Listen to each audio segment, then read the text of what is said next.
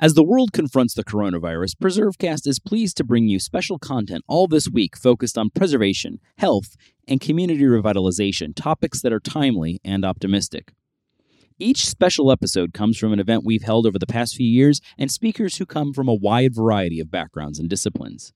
In today's episode, we'll hear a lecture from Dr. Mimi Naran, who presented Preserving History, Promoting Health at the 2018 Preservation Maryland Statewide Historic Preservation Conference, hosted at the University of Maryland.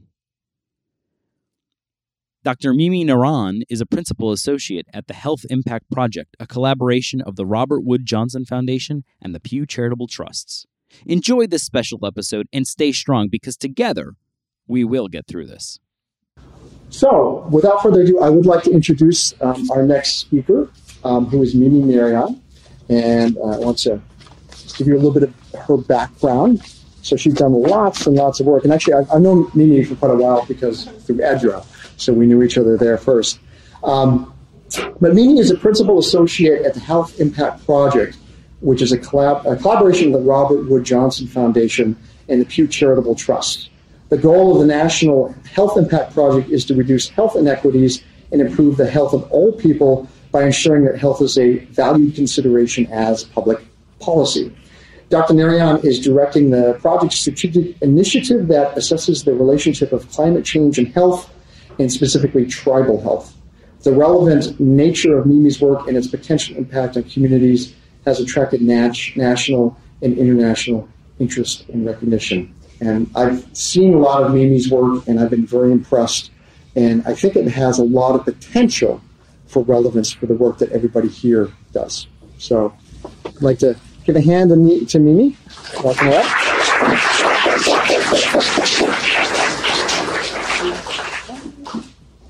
Okay. I wanted to start with a short public service announcement. I am under the weather slightly, so if I'm coughing, please close your ears. I will try to move the mic away. I don't want to blow your eardrums out. But with that, I'm going to start with a story. So thank you, first of all, Jeremy, for the introduction, and I really appreciate everybody being here and for inviting me to speak.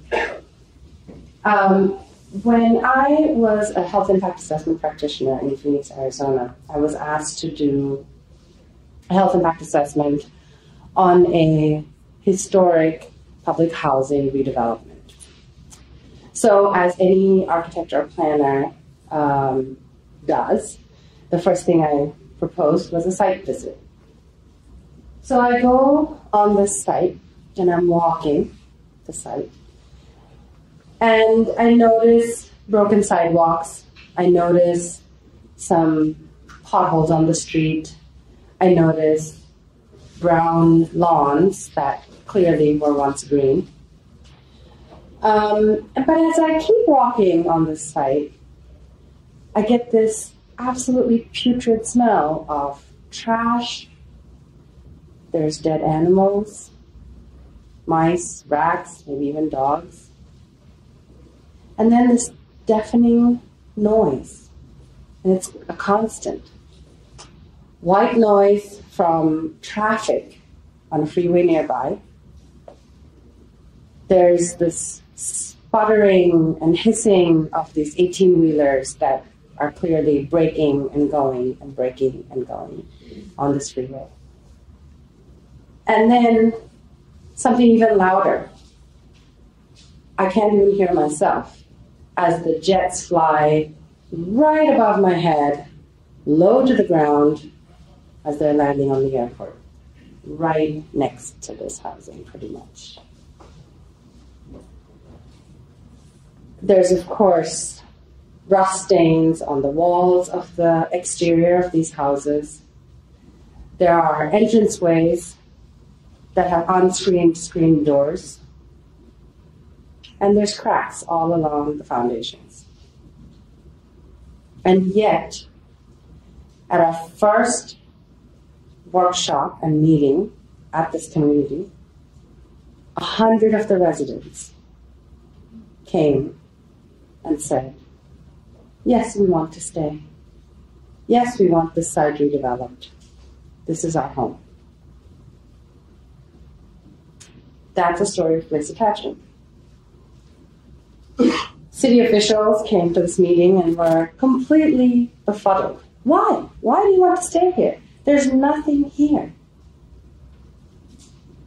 And the residents explained that their children were born here. Some of them had had their first dates in the park on this site. Some of them had said their last goodbyes to beloved grandparents. This was home, and this is where they would stay. Was this place making them sick? Oh, indeed. But they still wanted to stay. Can't move that freeway, but they still wanted to stay. So what do you do with places like that? What do you do with places that are old places, as Jeremy said, that have significance, that have deep connections and tell the stories of the interaction between the people and the places over time, but they are really not affording health for the people that are there. So that's what I'm going to talk about today, but I'm going to talk first a little bit about what is the health impact assessment as a tool. So, as Jeremy Kennedy said, I work for the Health Impact Project, and we are a collaboration of the Robert Johnson Foundation and the Pew Charitable Trust, with the goal of lifting up health as central to decision-making at the state, local, federal, regional level in all decision-making. We work across sectors of education, transportation, housing, community development, criminal justice, you name it, wherever decisions are made. My background is an architect. I'm an architect and a planner by training. And then somewhere along the way, as I was starting my doctoral work, I got very excited about environmental design and sort of found my way working at the intersection of health and the built environment, and here I am, having worked on that exact topic for the last 15 years. So at the Health Impact Project, we do a lot of things. We do place-based grant making, but more than just place-based grant making that supports more health impact assessments across the country, we also do a lot of research and evaluation of said health impact assessments to see if they have any effect or if they really support the health of the communities in which we're doing those. We also scale our work to change the way that organizations, specifically large organizations, do business in order to integrate health and health equity into decision making. And we work on emerging strategies that Jeremy alluded to, such as right now, the work we're doing addresses climate change and health as well as tribal health in the country. So I keep saying health. And no, I'm not just talking about diabetes numbers or heart disease factors. When I'm talking about health, we see health with the broader definition of health as the World Health Organization defines it. And it really is about all of the social, economic, and physical environment that affords both our health behaviors, but also affects our health. I love this slide because it's always amazing to me that 88% of money is spent on medical services, meaning healthcare, and yet we do so little to support the environment, which is a primary driver of health, and change that environment in order to support health. The other piece that I want to talk about that was in sort of our mission statement is equity. We, of course, specifically deal with health equity, but when we talk about equity, I want to make a clear distinction between equality and equity. Equality is about everyone having the same resources to succeed. But equity is really about everyone having what they need in order to succeed. And that's very different because we know that systems and policies and programs affect different populations differently.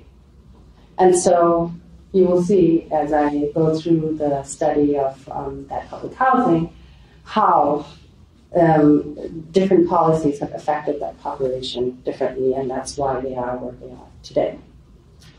So the one tool that we have in our toolbox in order to integrate this health, if you will, into decision-making processes is a health impact assessment.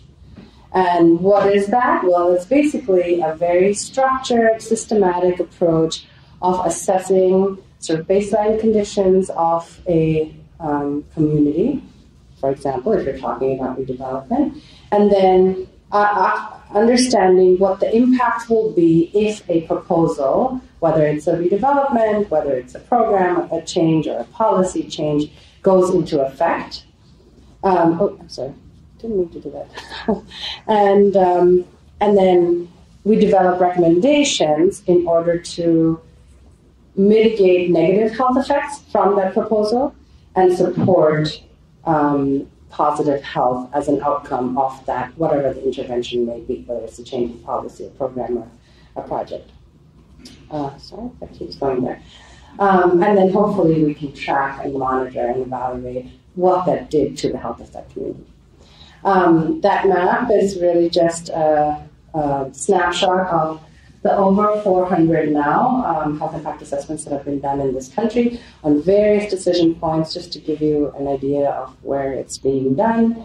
There are several in Maryland. Unfortunately, most of them are located in the Baltimore area, and a few that are outside of that. But across the country, there have been many, and across many, many sectors. As you can see, a large majority of them have been done in the built environment and at a local level, so decisions at the local level.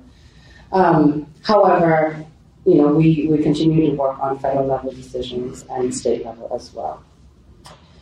So, to give you a continuation of the story that I started with, the public housing I was talking about is the Coalfield-Lamoureux public housing in Phoenix, Arizona. It's located in South Phoenix, which is where I was prior to coming to the DC area. As you can see from those statistics, it's quite a neglected, geographically isolated community. It's basically this site right here, which was built in 1954 in order to house families of Vietnam veterans that, when people had gone to war, for the Vietnam War. And it was supposed to provide them an environment of comfort, connection, and prosperity. By 1968, this freeway had been developed. The two arterial streets that you see there already existed, but had been paved over time and gotten busier and busier by the time this freeway came around. So the freeway and those arterial streets nicely cocooned this public housing into a little corner, if you will. A school was developed by 1985 just south of the community in order to support. By 1985, it had become a public housing site, so to support the children that were in that community. And then by the 1990s, all of that shaded area that you're seeing right now became light industrial. So I don't know about prosperity or connection or health of that community. 709 residents, out of which 58% were children, 412 or something were children. So we're talking about under the age of 18. And as you can see, household, the median income being significantly lower than the county, the state, and of course the country. To top that, they have one grocery store nearby. Of course, there was no economic development happening here because there was nothing, to draw economic development. So this one grocery store, can anybody guess what the primary product sale is? Yeah, alcohol. Yeah. Alcohol, primary sale. And then the second is packaged food, meaning snacks that are incredibly unhealthy. There was produce, but it's produce that certainly none of us here would consider produce. Most of it rotten because there was no proper facilitation of refrigeration, and folks just did not know how to keep that up. The closest grocery store is a... Yes! Excellent! 10 points. Walmart, 2.3 miles away. This community is predominantly made up of non-car owners, car sharers. So can you imagine walking 2.3 and 2.3 back with groceries? So some more images of what it looked like on site. These are the nicer images. And the park right there, we're talking, the park right there is unshaded, and we are talking 120 degrees in Phoenix in the summer when the kids are home and on vacation. Vacation meaning staying home. So that's the state of the housing. But that's not enough, right?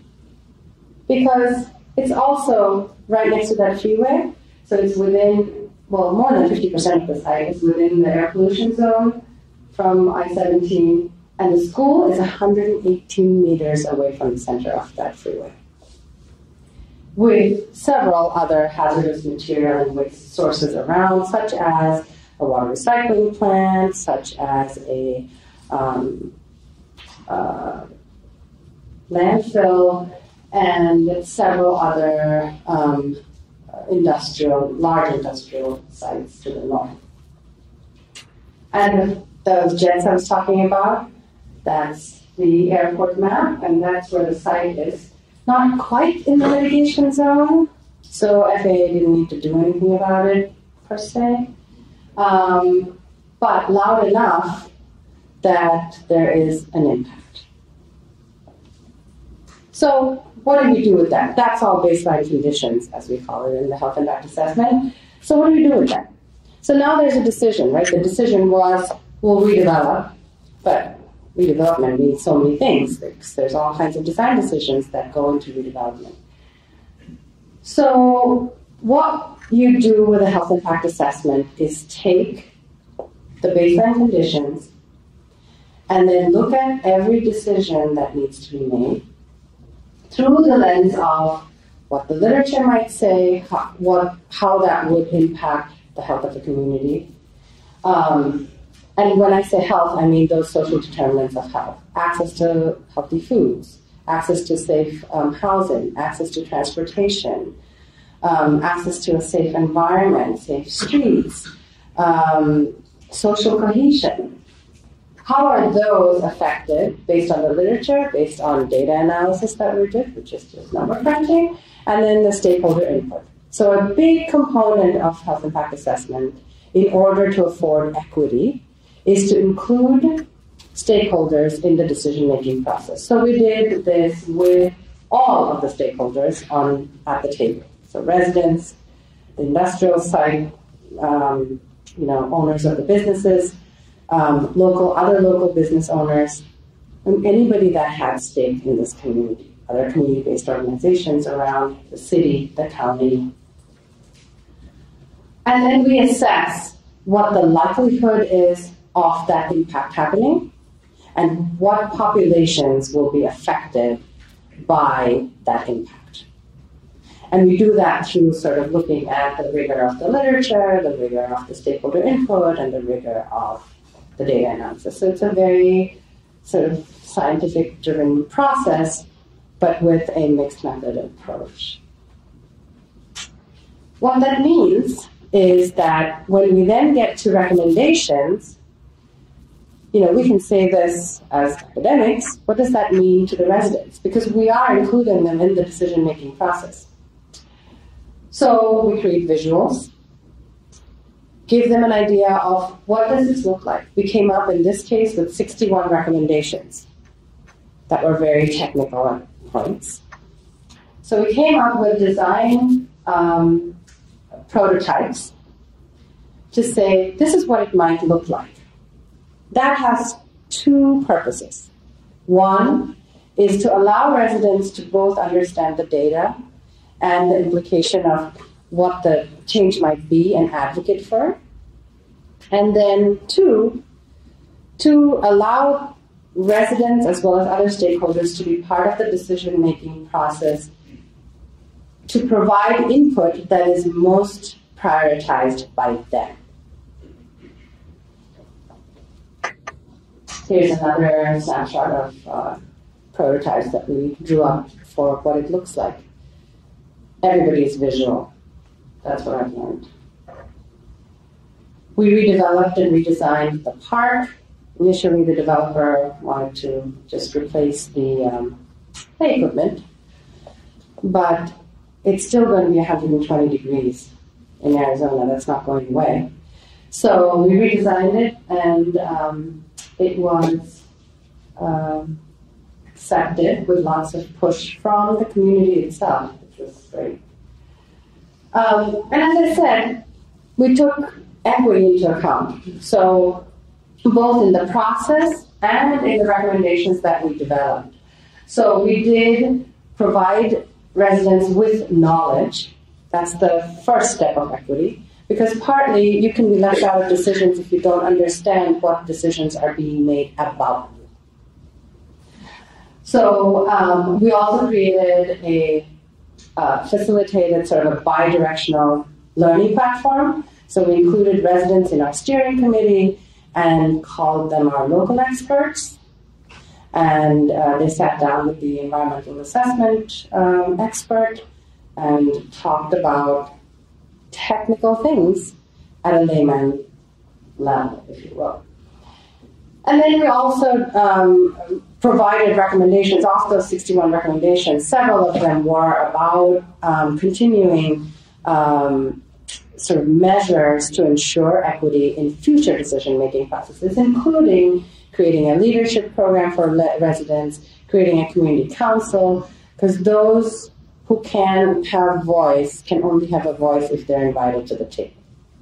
And so we challenged them to be at the table. So what happened? I know everybody's anxious to hear. What happened? What happened was that this site, first of all, used the National Historic Tract Tax Credit as part of the funding lever, and was designated on the National Historic Registry for public housing. But basically, overall, the project received $44 million. This is from an actual website that published the story based on the recommendations that were adopted by the developer. And out of the 61 recommendations, not all of them were to the developer. Some of them were to the developer because as the architect, I had to translate this into design terms. And then some of them were to the city, some of them were to the county. And we had an unprecedented cooperation between city and county, which had never happened in Phoenix before. Why? Because residents took those findings that we showed them and the knowledge that we imparted to them about their own health and went to leadership, to their local representatives, and advocated for themselves. And were able to move political will in a way that really afforded this to happen. Suddenly everybody wanted to be part of it. From the local council member to the county commissioner, everybody was excited. And some were up for re-election, so that helped. There we go, our local council member. Came to the inauguration of this, one of the intersections where there was no crosswalk. By the way, that school, there was no crosswalk to get from one part of the neighborhood to the other. So kids would run across the street. And during our study, 2 children, 8 and 10, were killed crossing that during our study. And still, we had to, push, if you will, to get the city to do a pedestrian study on that intersection. But yes, this is the hawk light that was put in. If you know what a hawk light is, it's an activated light, crossing light by pedestrians. And then the park just got completed in April of this year, and has most of the features other than the water feature. Received a lot of funding from several private entities such as Lowe's and Home Depot and other folks, which, by the way, residents advocated for. This is the new housing, very close to the prototype that we were able to build for them. This is the community center. Initially, when the park design was being redeveloped or was being thought of, as I said, the developer really wanted to replace the play equipment and just wanted to put fresh paint in the clubhouse. But this was the historic heart. This was going to be the place for social cohesion, because what I didn't tell you is that we looked at all of those health parameters. The biggest one that came up as a priority for residents was social cohesion, because there was such a lack of social cohesion in that community of just 700 people, because there was no place to be. There was no place to be. The park was not a place you could be, given Arizona's heat. And there was no lighting, it was hard for people to walk outside, people were scared. And yet, this community center at the park is the driver for this community to be able to come together. We created an artifact of identity. So this was designed by residents with residents.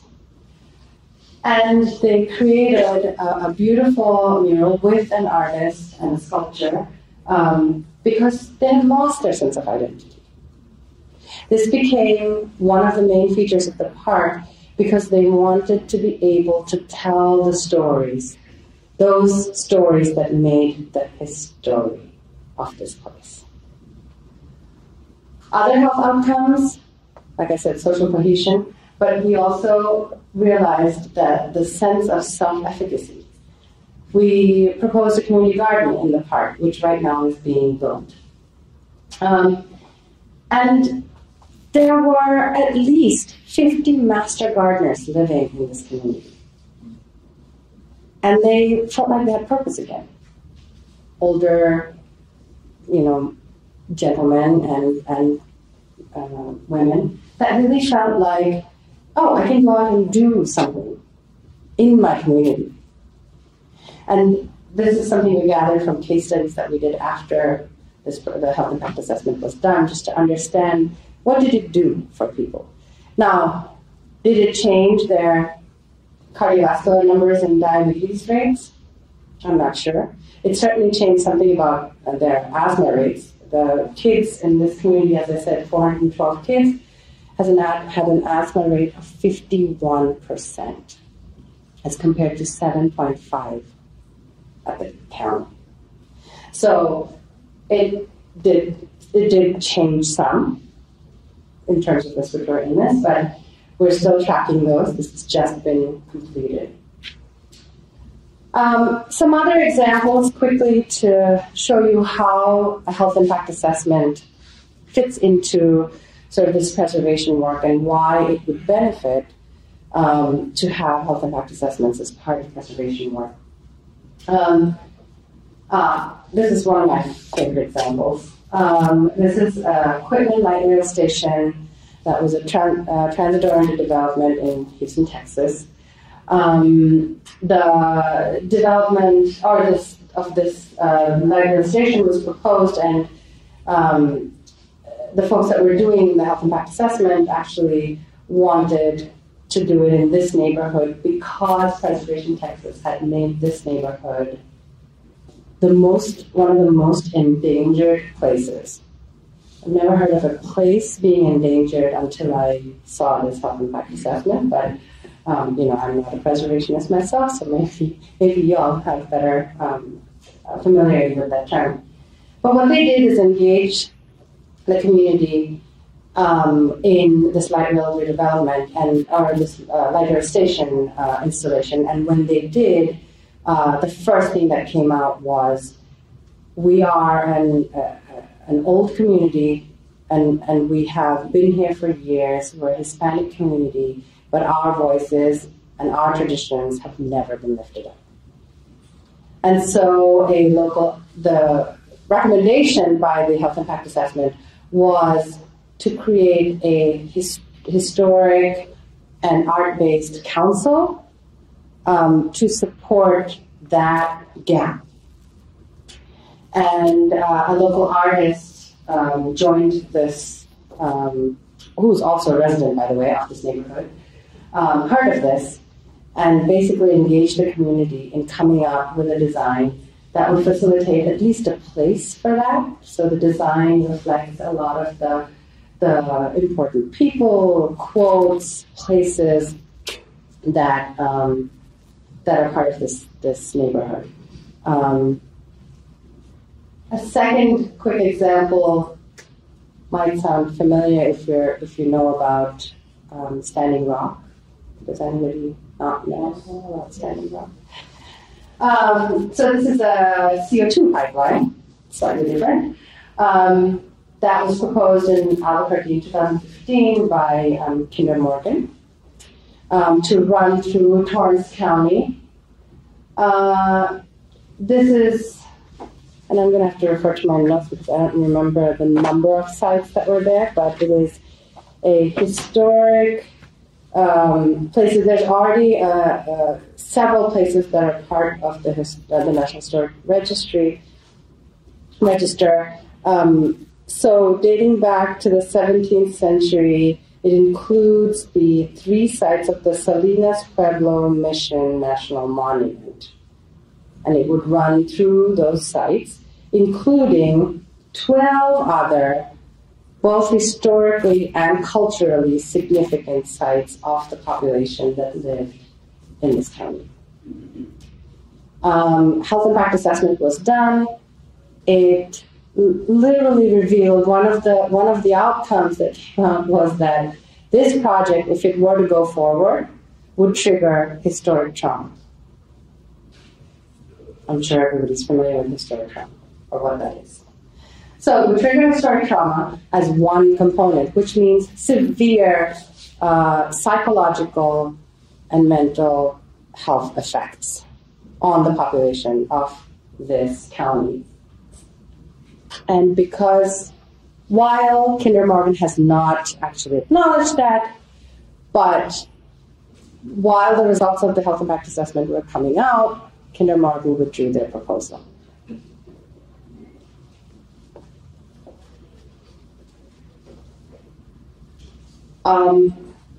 A project on the horizon that I would want to leave with you as I am concluding is a project we are very excited about at the Health Impact Assessment. Health Impact Project, which is a health impact assessment that is being done by the city of Natchez, Mississippi. If anybody's familiar with where that is, has tremendous history, both with positive and negative affect, depending on who you ask.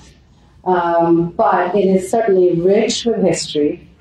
And the city of Natchez, I want to say, along with the Mississippi State Department of Health, is conducting this health impact assessment in order to understand how the registered designation. Sorry, I'm going to have to refer to my notes because I'm not familiar with the terms.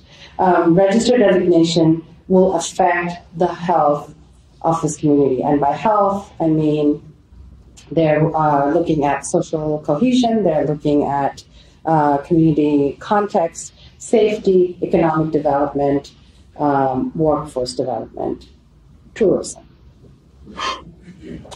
And this project is something that we have just funded, so they're just starting out.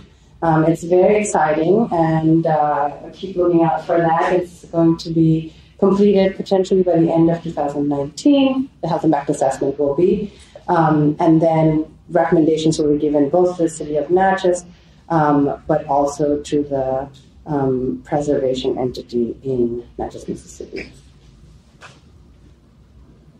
A quick note, I know you're wondering why is there NEPA here, but a quick note on NEPA, because the National Environmental Protection Act, National Environmental Policy Act,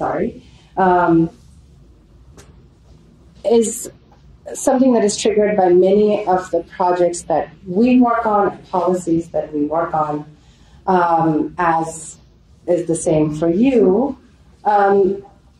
So I don't know if you have heard, but yesterday we received some word that there is a potential for a reform. Since 1968, there hasn't been any reform of NEPA. There's a potential reform that is going to be put forth by this administration. And that there will be a public comment period opening.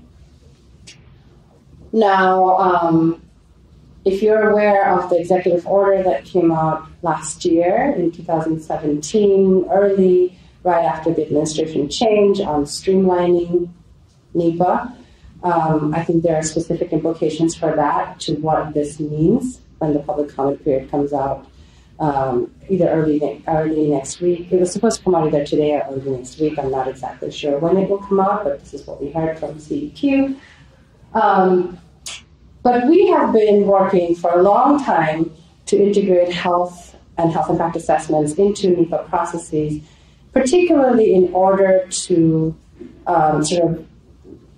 mitigate some of the litigations that have come up on the back end for environmental review processes, because their consideration of health is so narrow. And so we've been working with our friends at the EPA to try to get that moved forward. I don't know if this is an opportunity to make that happen through this reform process, or if that's sort of putting this on the back burner. But I guess we'll find out. But I just wanted to make folks aware in case this affects your work, which I believe it does. And finally, I know I'm the only thing standing between your Friday evening drink. So I'm going to make this quick. A quick call to action.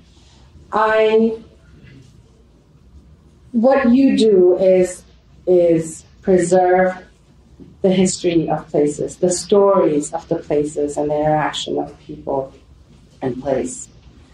And what we do is try to make places healthy. Why should these be on opposite ends of each other? How can we work together to make sure that the places in which the histories are made, good or bad, and the stories are told, are also places that are healthy for the people that live? That's my call to action. Thank you so much for having me.